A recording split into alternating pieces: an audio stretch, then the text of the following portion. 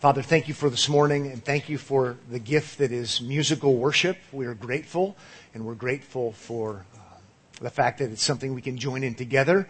We're thankful that even as the Bible talks about having skilled musicians in leading, we're thankful that we have that and we're able to enjoy that as well. Encourage us today as we hear from your word.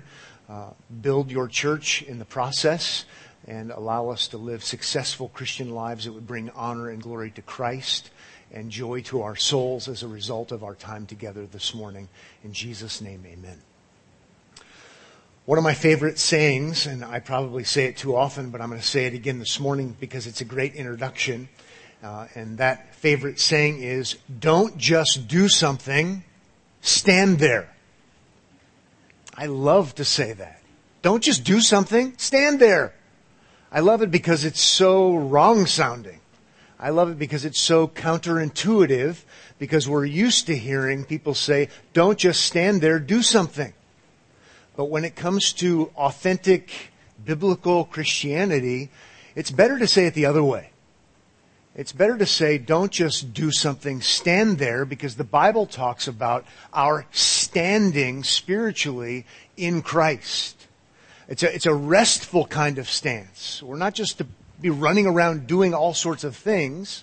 We're called to stand in Christ, to rest in Christ. And that's because in the Bible, again, genuine, authentic, biblical Christianity, Jesus Christ is the one who has done everything.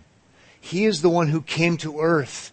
He became a human being so he could represent the rest of us. He lived a perfect life. He fulfilled God's commands to love God and love neighbor. He then voluntarily went to the cross to suffer a horrific death, a death of judgment, experiencing judgment, to atone for our sins. He did that.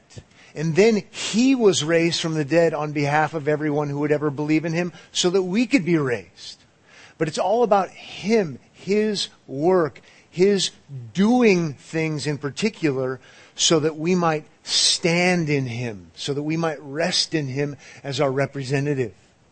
And interestingly enough, even from there, that's where we do things, Christian living, Christian actions, but we do things from the posture of standing in Christ. And so let's think along those lines as we read the very end of this book called 1 Peter. So if you have a Bible, I'll invite you to turn to 1 Peter. We're going to finish the book of 1 Peter today. And so let's look for that kind of standing emphasis, because we're going to hear this command in 1 Peter chapter 5, verse 12 at the end. Stand firm in it. And he's talking about the grace of God in Christ. So if you would, follow along with me as I read those last 3 verses of 1 Peter chapter 5. By Silvanus, a faithful brother as I regard him, I have written briefly to you, exhorting and declaring that this is the true grace of God. Stand firm in it. She who is at Babylon, who is likewise chosen, sends you greetings, and so does Mark, my son. Greet one another with a holy kiss of love, with the kiss of love. Sorry, I'm reading other Bible verses into this Bible verse. At least it was a Bible verse. Okay, sorry. Greet one another with the kiss of love. Peace to all of you who are in Christ. Concluding remarks, it's a great wrap-up of the whole book. And so what we'll do this morning is we'll have a wrap-up of the whole book in light of these last 3 verses. And the emphasis is going to be on standing firm in the true grace of God. And in the context of 1 Peter, the true grace of God would be the gospel of the Lord Jesus Christ. That's where we see the true grace of God. We're called to stand firm in it. What's interesting is 1 Peter also calls us to live a certain way, to do certain things. But again, it's always from the don't just do something, stand there. And then you do what honors Christ from the posture of standing. This morning, my outline has 5 reasons why we should stand firm in the true grace of God. We'll find all of the reasons in this text, even though he doesn't lay them out that way. It's what I'm choosing to do for our wrap-up. I think you'll be able to follow along with me as we look at these 5 important reasons why we would stand firm in the true grace of God. As you can tell, I'm motivated about this, excited about talking about this. 1 Peter's been a great book to learn about what Christ has done and how we can rest in Him and then act in light of our resting. So I hope this is a great send-off for this great book. The first reason why it's vital to stand firm in the true grace of God is because it is where spiritual stability is found. It's where spiritual stability is found, spiritual success, spiritual life, legitimacy, success. It's what we're looking for. And I want to have that be a reason because when he says in verse 12, the true grace of God, then he says, stand firm in it. In light of the whole book, that's where legitimacy lies. And later we're going to talk about the false grace of God, which isn't really the grace of God, but he's saying the true grace of God. It's where you can find spiritual health. It's where you can find spiritual safety. It's where you can flourish spiritually. As opposed to following this or that or this or that. Stand firm in this legitimate place in the true grace of God. And I've already said, I think the true grace of God is another way of saying the gospel of the Lord Jesus Christ, because everything so far in these 5 chapters has been about that. A great summary passage, a great summary verse, if you want to see it, would be chapter 3, verse 18. Mentally, I always run back to it because it's a good encapsulation. Is that a word? It's a good way to encapsulate, to put it all together. 3:18 is a great one. The true grace of God, well, let's put that another way. The way Peter has been saying it. For Christ also suffered once for sins. Notice it's Him, He did this. The righteous for the unrighteous, or the perfect upholder of God's standards for the breakers of God's standards.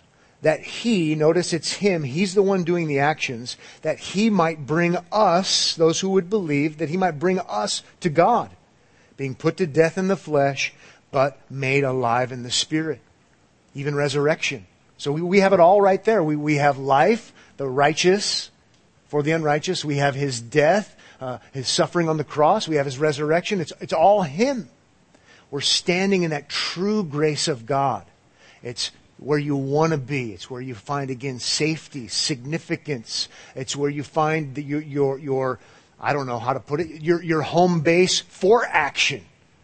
Our Christian actions are going to flow out of that. It's the true grace of God. It's where we want to go. It's where we want to be. Standing firm there. The word that he uses for standing, we could talk a little bit about that. We can talk about it in terms of a military regimen. They're to stand their ground and not give up that area that they're to be standing firm in. Or you can think of sports when a coach says, don't leave your position.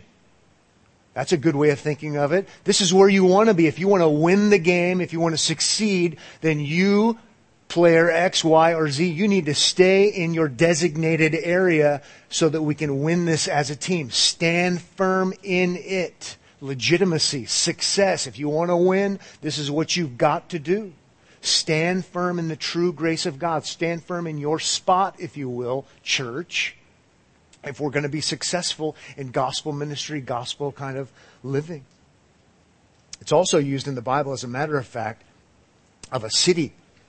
Maybe these words will be familiar, or this concept. How can a city that is divided stand? It can't. We're going to be, in the old world, in the first century world, it's going to be overtaken. If the city's not together and united, having a good defense and identity, then they're going to be conquered. They're going to be divided. How can a city that's divided stand and be successful and remain having that identity that they enjoy? It's also used in legal matters of standing, but we won't go quite that far this morning. Authentic safety, authentic flourishing, authentic identity as legitimate Christians and Christianity. It's in this standing in the true grace of God.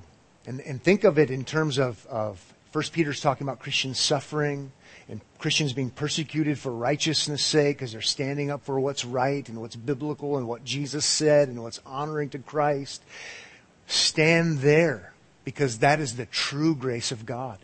We might not want to. We might want to run and chase this because it promises spirituality. It promises success. It promises ease. And Peter's saying, no, you stand firm in the true grace of God in Christ, because this is where legitimacy lies. Don't be fooled. Don't be misled. Stand firm in it.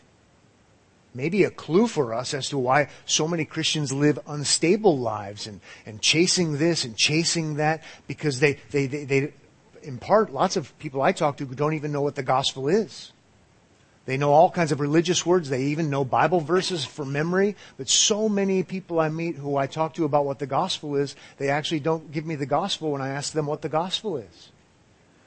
Stand firm in it. Guess what? We can't stand firm in it if we don't know what the it is. And so Peter's been belaboring what the it is. It's what Christ has done, the righteous for the unrighteous, so that he might bring us to God.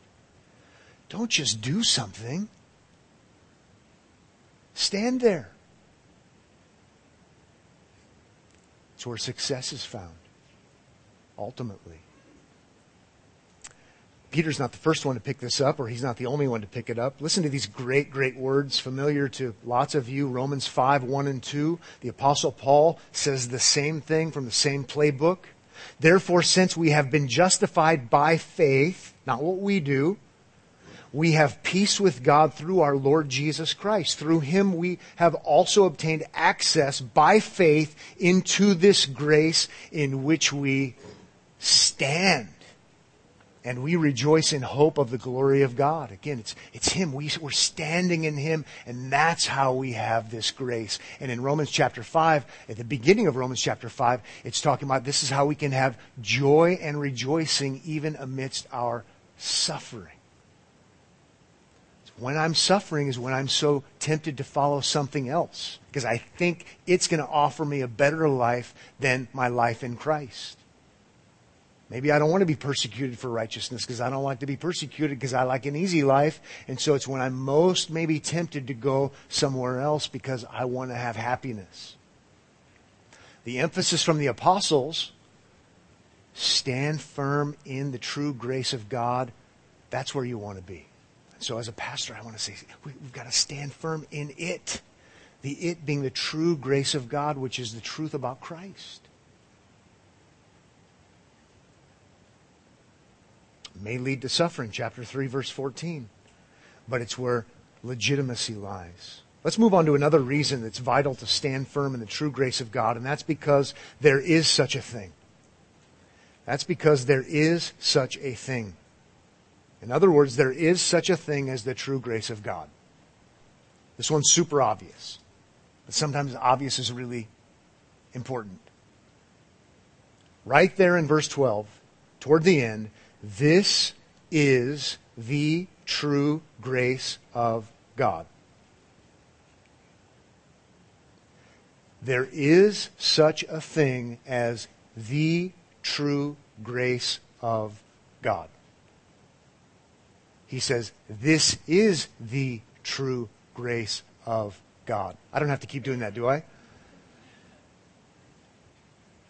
There really is such a thing. Peter doesn't say, this is my truth, and you have your truth. He's not saying, this is the truth that first century fishermen hold to. He's not saying things like that. This is the true grace of God. There is such a thing. See, now we're in the realm of the objective, because we're in the realm of history, and we're in the realm of eyewitnesses. We're in the realm of Jesus didn't show up and do all these things and then leave. Truth is in the eye of the beholder. And so you can make of him and what he did whatever you'd like to. Is that your truth? Well, this is my truth. Isn't that nice? It's not very popular to speak in these terms because it sounds arrogant. And it would be arrogant if it were my truth. And I was imposing my truth on you. Or you were imposing your truth on me. Because who in the world are you to tell me, or vice versa? But if we have Jesus come from heaven doing lots of things and speaking and interpreting the meaning of what he did, I came to give my life as a ransom for many. No one is good except God. And on the list could go. Jesus didn't show up and do stuff and say, make of it whatever you will. Jesus came and did stuff. I know that sounds technical, but he came and did stuff, right? And he explained the stuff he did. Believe in me, all who are weary and heavy burdened, and I'll give you rest. I am the way and the truth and the life, and no one comes to the Father but by me. He's interpreting his actions. So now his apostles, who were eyewitnesses to these things, can say things like, this is the true grace of God. There is such a thing as the true grace of God. And now actually it's not arrogant to say we would affirm that. It would be arrogant to deny that if that's what Jesus Christ, the only one who's ever been raised from the dead, has said. The height of arrogance, as I like to say, would be to say something else. Humility would say, I'm with him. I agree with him, the one who has the power to raise the dead. Just trying to encourage you to think sanely, to think rationally about these things. Maybe to question how you're questioned with good reasonableness. There is such a thing as the true grace of God. And the Apostle Peter says the true grace of God is regarding Jesus' perfect life, substitutionary perfect death, and substitutionary successful resurrection for everyone who would ever believe in him. This is the true grace of God. This is how God has chosen to give us something free. The true grace of God. It's amazing. It's amazing. Maybe look with me, if you would, at chapter 1. Just regarding this. And then we're going to speed up because I told you we were going to be done today. We are going to be done today.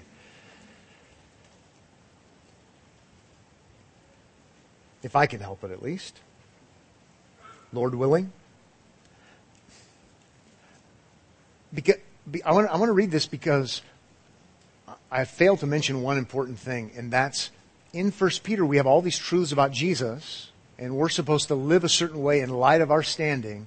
But in 1 Peter, he's also informing the hearers, and he's informing us by extension, that in this world, in this life, before Christ returns and glorifies you, you're going to suffer.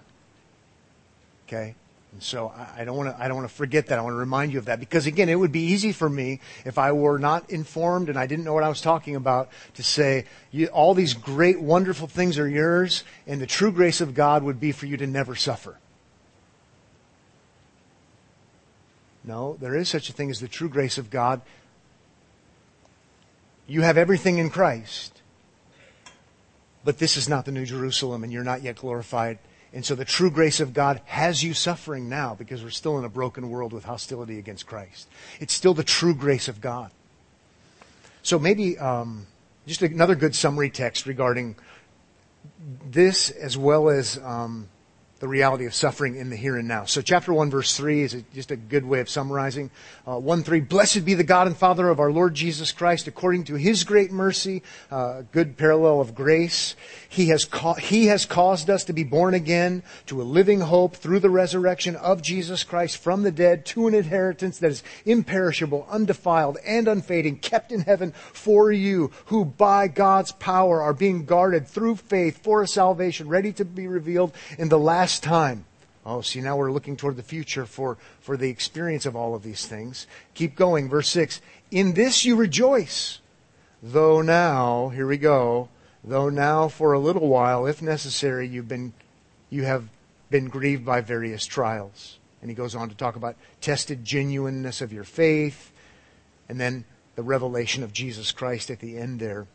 in verse 7 where we will all experience these things fully. Stand firm in this. This is how the true grace of God works. If we go back to chapter 1, verse 1, we're called elect. All the great stuff. Elect of God. Chapter 1, verse 1.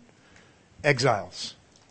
The true grace of God has you in the here and now as an elect exile. Elect exile. And that's a tough spot to be in. But it doesn't mean you should be looking for something else that's true. It's where we stand. Ready to move on?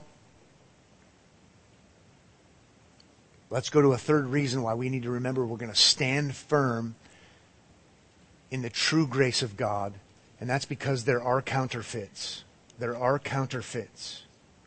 Remember in chapter 5, verse 8, he talked about your adversary, the devil, prowling about like a roaring lion. We need to be sober-minded, watchful for him and his ways. So we know there's an adversary. 2 Peter is all about the counterfeit, so I'm going to borrow from 2 Peter for a moment. But the reason it triggered in my mind this reality is because stand firm in the true grace of God. I think he's saying the true grace of God because there might be fake graces of God. See, there's a lot of people who talk about Jesus. There are a lot of people who talk about grace. There are a lot of people who quote lots of Bible verses. We don't want to be those people who maybe are promoting and believing in an imposter so-called grace of God.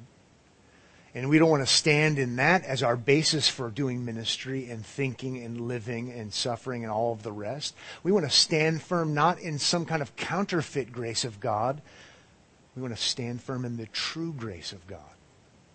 If I realize there are adversaries and there's one main adversary fueling all of the adversaries, all the more do I want to stand firm in the real thing because I know there is the possibility of fakers. One of my favorite words. Fakers. False. Wolves in sheep's clothing. The Apostle Paul even said in his warning to the Ephesian leaders that some of these false teachers will even arise amongst yourselves. We want to stand firm all the more in the true grace of God because there is such a thing as fake grace. And the list could go pretty long, but I mean, one major one, it would be a major one in our city, would teach that grace is a substance. You have to go get more grace from the church every Sunday or Saturday night or whenever you're going, and you go receive grace. And so they'll speak in terms of graces that you can get and then you lose. So you got to come back to get more graces. The religion that claims to be Christian and grace is a substance. It's a thing. It's a commodity. In the Bible, grace is nothing. You don't go get your grace cup filled. Okay? You don't go receive grace. Grace is God giving us freely all of the blessings that are ours in Christ. Okay?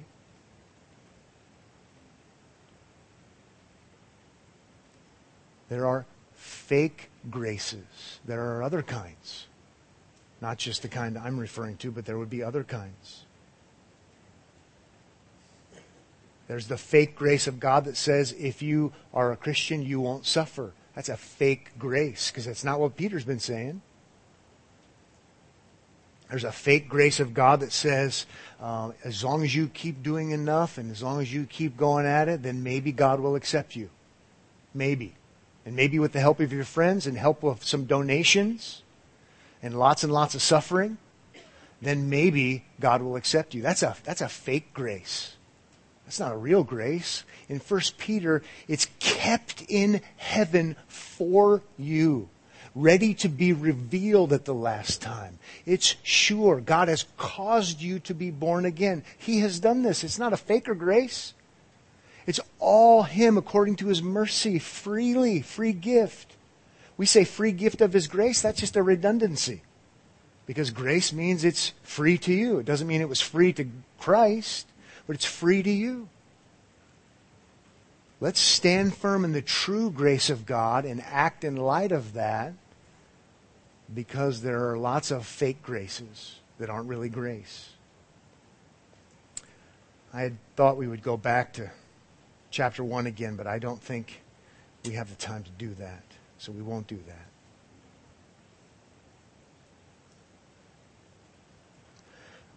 I'll just say one thing, and that's where we have to start if we're going to be safe from the adversary prowling about. Let's at least start with knowing what grace is. Let's at least start by knowing what the gospel is. 3:18 is a great place to start. It's about what He has done. We stand in Him. It's the place of safety and protection and stability and success. And we're going to live in light of that, knowing that there's suffering in the here and now. That's going to be the best way for us to be safe amidst counterfeits. Let's move on to the next one. Number 4. Another reason it's vital to stand firm in the true grace of God, and that's because it is credibly sourced. It is credibly sourced. In other words, it comes from a credible source. And the credible source it comes from is Peter. But there's some fascinating things here, even with word use, that'll help you even appreciate it more. Credible source. How about chapter 12? Or how about 1 Peter chapter 12? Speaking of false teachers. And next week we're going to start 2 Nephi, verse by verse, where it says you're saved by grace through faith after all you can do. It does say that in the book of 2 Nephi, by the way. It's the only portion of the Book of Mormon I have memorized because it's so blatantly contrary to Ephesians 2. You've been saved by grace through faith after all you can do. Don't stand in that grace. Don't even step in that grace, because it's the kind of thing you'd step in. But I digress. Credible source, Peter. He says, verse 12, not chapter 12, chapter 5, verse 12, by Silvanus, a faithful brother. He's going to use family language in these last verses. Doesn't mean he's the actual brother. Could be possible, but he's probably speaking figuratively. By Silvanus, chapter 5, verse 12, a faithful brother, as I regard him, I, Peter. Okay? So it seems like Silvanus is the deliverer. Okay? He delivers the letter. He's with Peter and he's the delivery person. Some people think he might have been the amanuensis, just to use a big multisyllabic word, the one who actually penned it for him as he dictated. Most people think he's the one who delivered the message. But notice I meaning I, Peter. And in chapter 1, verse 1, Peter, an apostle of the Lord Jesus Christ, or Christ Jesus, I don't remember which, but both words are in there. I, Peter, write this to you. If you're an apostle, I'll say till my dying day, an apostle is a messenger with authority, with the authority the one they represent. That's why I joke and say I think we should have red letter Bibles. And they should be red letter from Genesis 1:1 to Revelation 22. If it's written by an apostle, they represent the one they're an apostle of. Peter is an apostle of the Lord Jesus Christ, and I write to you about the true grace of God. Well, guess what? Credible source. And an apostle had to be an eyewitness of the resurrected Jesus. So again, Peter's not saying, I write this to you because I went to a crusade and had a warm feeling come all over my body, and the person leading the crusade told me it was the Holy Spirit, and so I can write to you about my experience. He's not doing that. He's not saying, I'm writing to you as the guy with the camera close up to his face on TBN or CBN or whatever else, and I'm going to sell you vitamins later. Call the number on the bottom of the screen. That's not who Peter is. I'm writing to you about the true grace of God, and I'm an apostle of the Lord Jesus Christ. It's credible. It's on good authority that this has happened, not only because who he's been sent by, but because of what he witnessed, what he saw. And he's going to use this language fascinatingly enough as he keeps going. I have written briefly to you, exhorting and declaring that this is the true grace of God, stand firm in it. Exhorting and declaring. The word he uses for exhorting, he's using a word that would describe standing next to him and seeing things the way he does. So I'm exhorting you. I'm calling you to see things the way I see them. I, Peter, an apostle. So he's not saying, I'm exhorting you, I'm so mad at you, dumb sheep. Right? That's not the idea.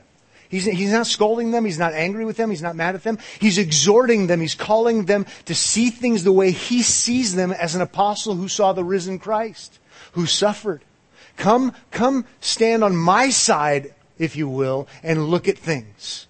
And you'll know this is the true grace of God in Christ Jesus. Stand in it. See things my way, the way I've seen them. It's like a coach who's played before and been successful. It's not the know-nothing angry coach shouting at players. It's the coach who has experience and success and a proven track record, who's been there and done that and knows how to get it done, and he's yelling at his players. Not because he wants them to fail or he wants to somehow exercise some kind of goofball authority over them, but because he wants them to succeed, and that's what they want to do. And so they're going to listen to the coach who's exhorting them to see things the way he sees them. That's how you win the game. I love it. It's a great image. Apostolic authority exhorting you. Come over to my side. I know what I'm talking about. You want to stand? You want to succeed? You want to know how things work? You want to know reality, ultimate reality? Don't listen to the false liars about grace. Listen to me. And then he uses another word that is also interesting, where he says declaring. It's the word where it's a word for witness. Like martyrs are witnesses. So again, declaring, there's authority, there's boldness, affirming something true. I'm declaring this to be true objectively, but I'm declaring it as a witness. Because I saw him when he was alive. I saw him when he was suffering throughout his whole life, punctuated when they take him away to crucify him, and then I see him raised from the dead. I'm a witness. And so I'm saying to you, Christians, who might be tempted to go elsewhere, to some faker Christianity or some other kind of thing, because you don't like having a suffering life, listen to me. I'm exhorting you. I'm declaring to you as from the vantage point of a witness. I like that. It wasn't because he had a mail-order divinity degree. It wasn't because he was trying to make a buck or had some kind of scheme going on. Eyewitness, urging, and exhorting.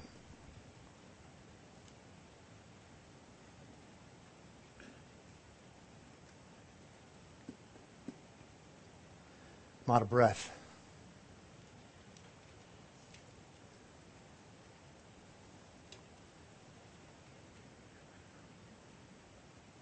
I got so excited I missed my favorite bash was he isn't telling you that Daniel is about a diet. Bummer. I should have worked that in earlier. I wasn't looking at my notes. Darn. So says the obese preacher. The Daniel diet. Anyway, see, I shouldn't do that. I should just stick to the notes the right way.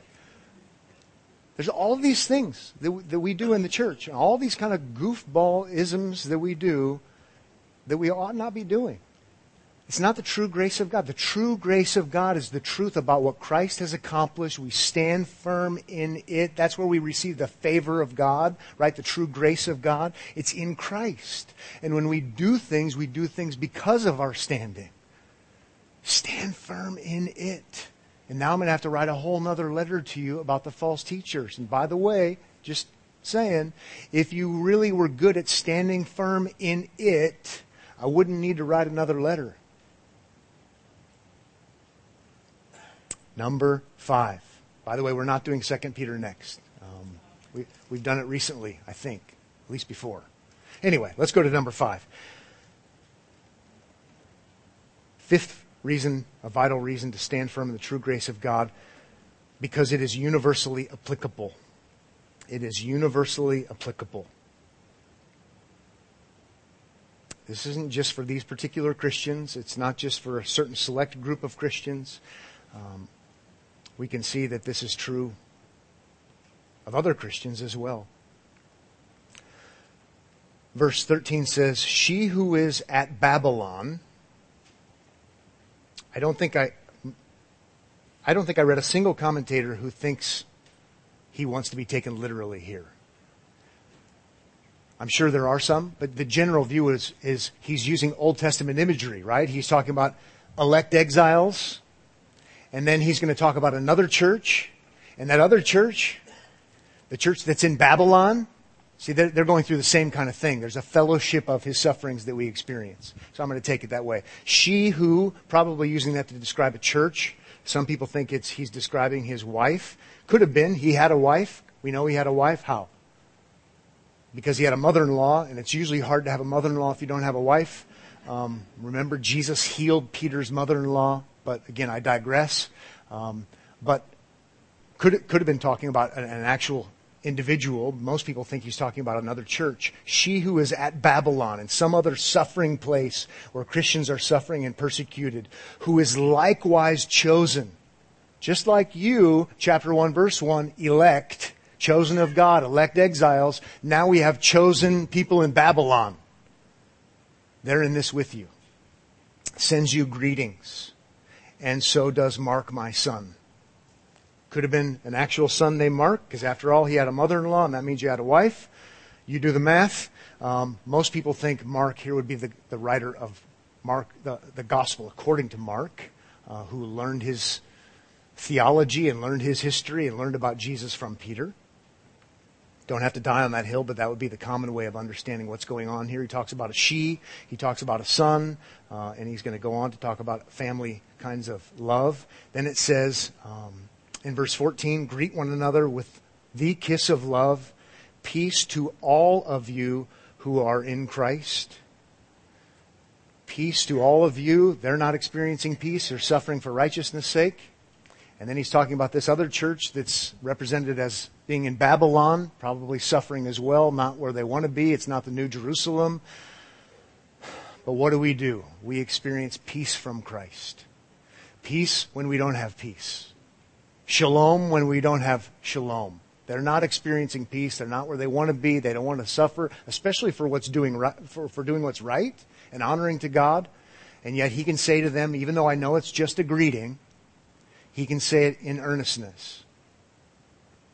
This is a common Christian experience, as would be the case with that other church. I could quote the Apostle Paul, who would say, all who desire to live godly in Christ Jesus will be persecuted. If I needed to do that, I could quote Jesus as well. But since we're just using this conclusion, I'm using it as a way to remind you that this is a common Christian experience.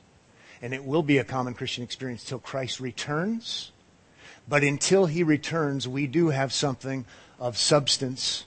We have peace with God. We have peace in Christ. We can stand firm in it. I want to end by saying shalom if you're in Christ. But I want to end by giving you a good summary that I forgot about earlier. I was going to wedge it in somewhere. So much of what's happening in 1 Peter when it comes to the true grace of God would be there's an error that thinks because we're not glorified, we're not actually saved. Okay? There's an opposite error that says because we're saved, we are glorified and there's no suffering. Both are errors that 1 Peter does a wonderful job of addressing. In sophisticated theology classes, we would talk about the already and the not yet. And the reason theologians have invented those categories, you won't find them in a scripture search, but they've invented those categories is to think through the teachings of books like 1 Peter. Right? You are saved. And then he talks about a salvation that's ready to be revealed when Christ returns. Because Christ is already raised, it's a guarantee that you will be raised. Sometimes the Bible speaks of it in past tense because it's emphasizing the already. And yet it's not till he is revealed that we actually experience these things. So if you really want me to drop some knowledge on you, there's a false teaching that would have an under-realized eschatology. Try this today when you go to Chick-fil-A. I'll meet you at Chick-fil-A up the street. Wait for me. They're closed today, right? An under-realized eschatology, a view of the end. Under-realized would be it's all hanging in the balance.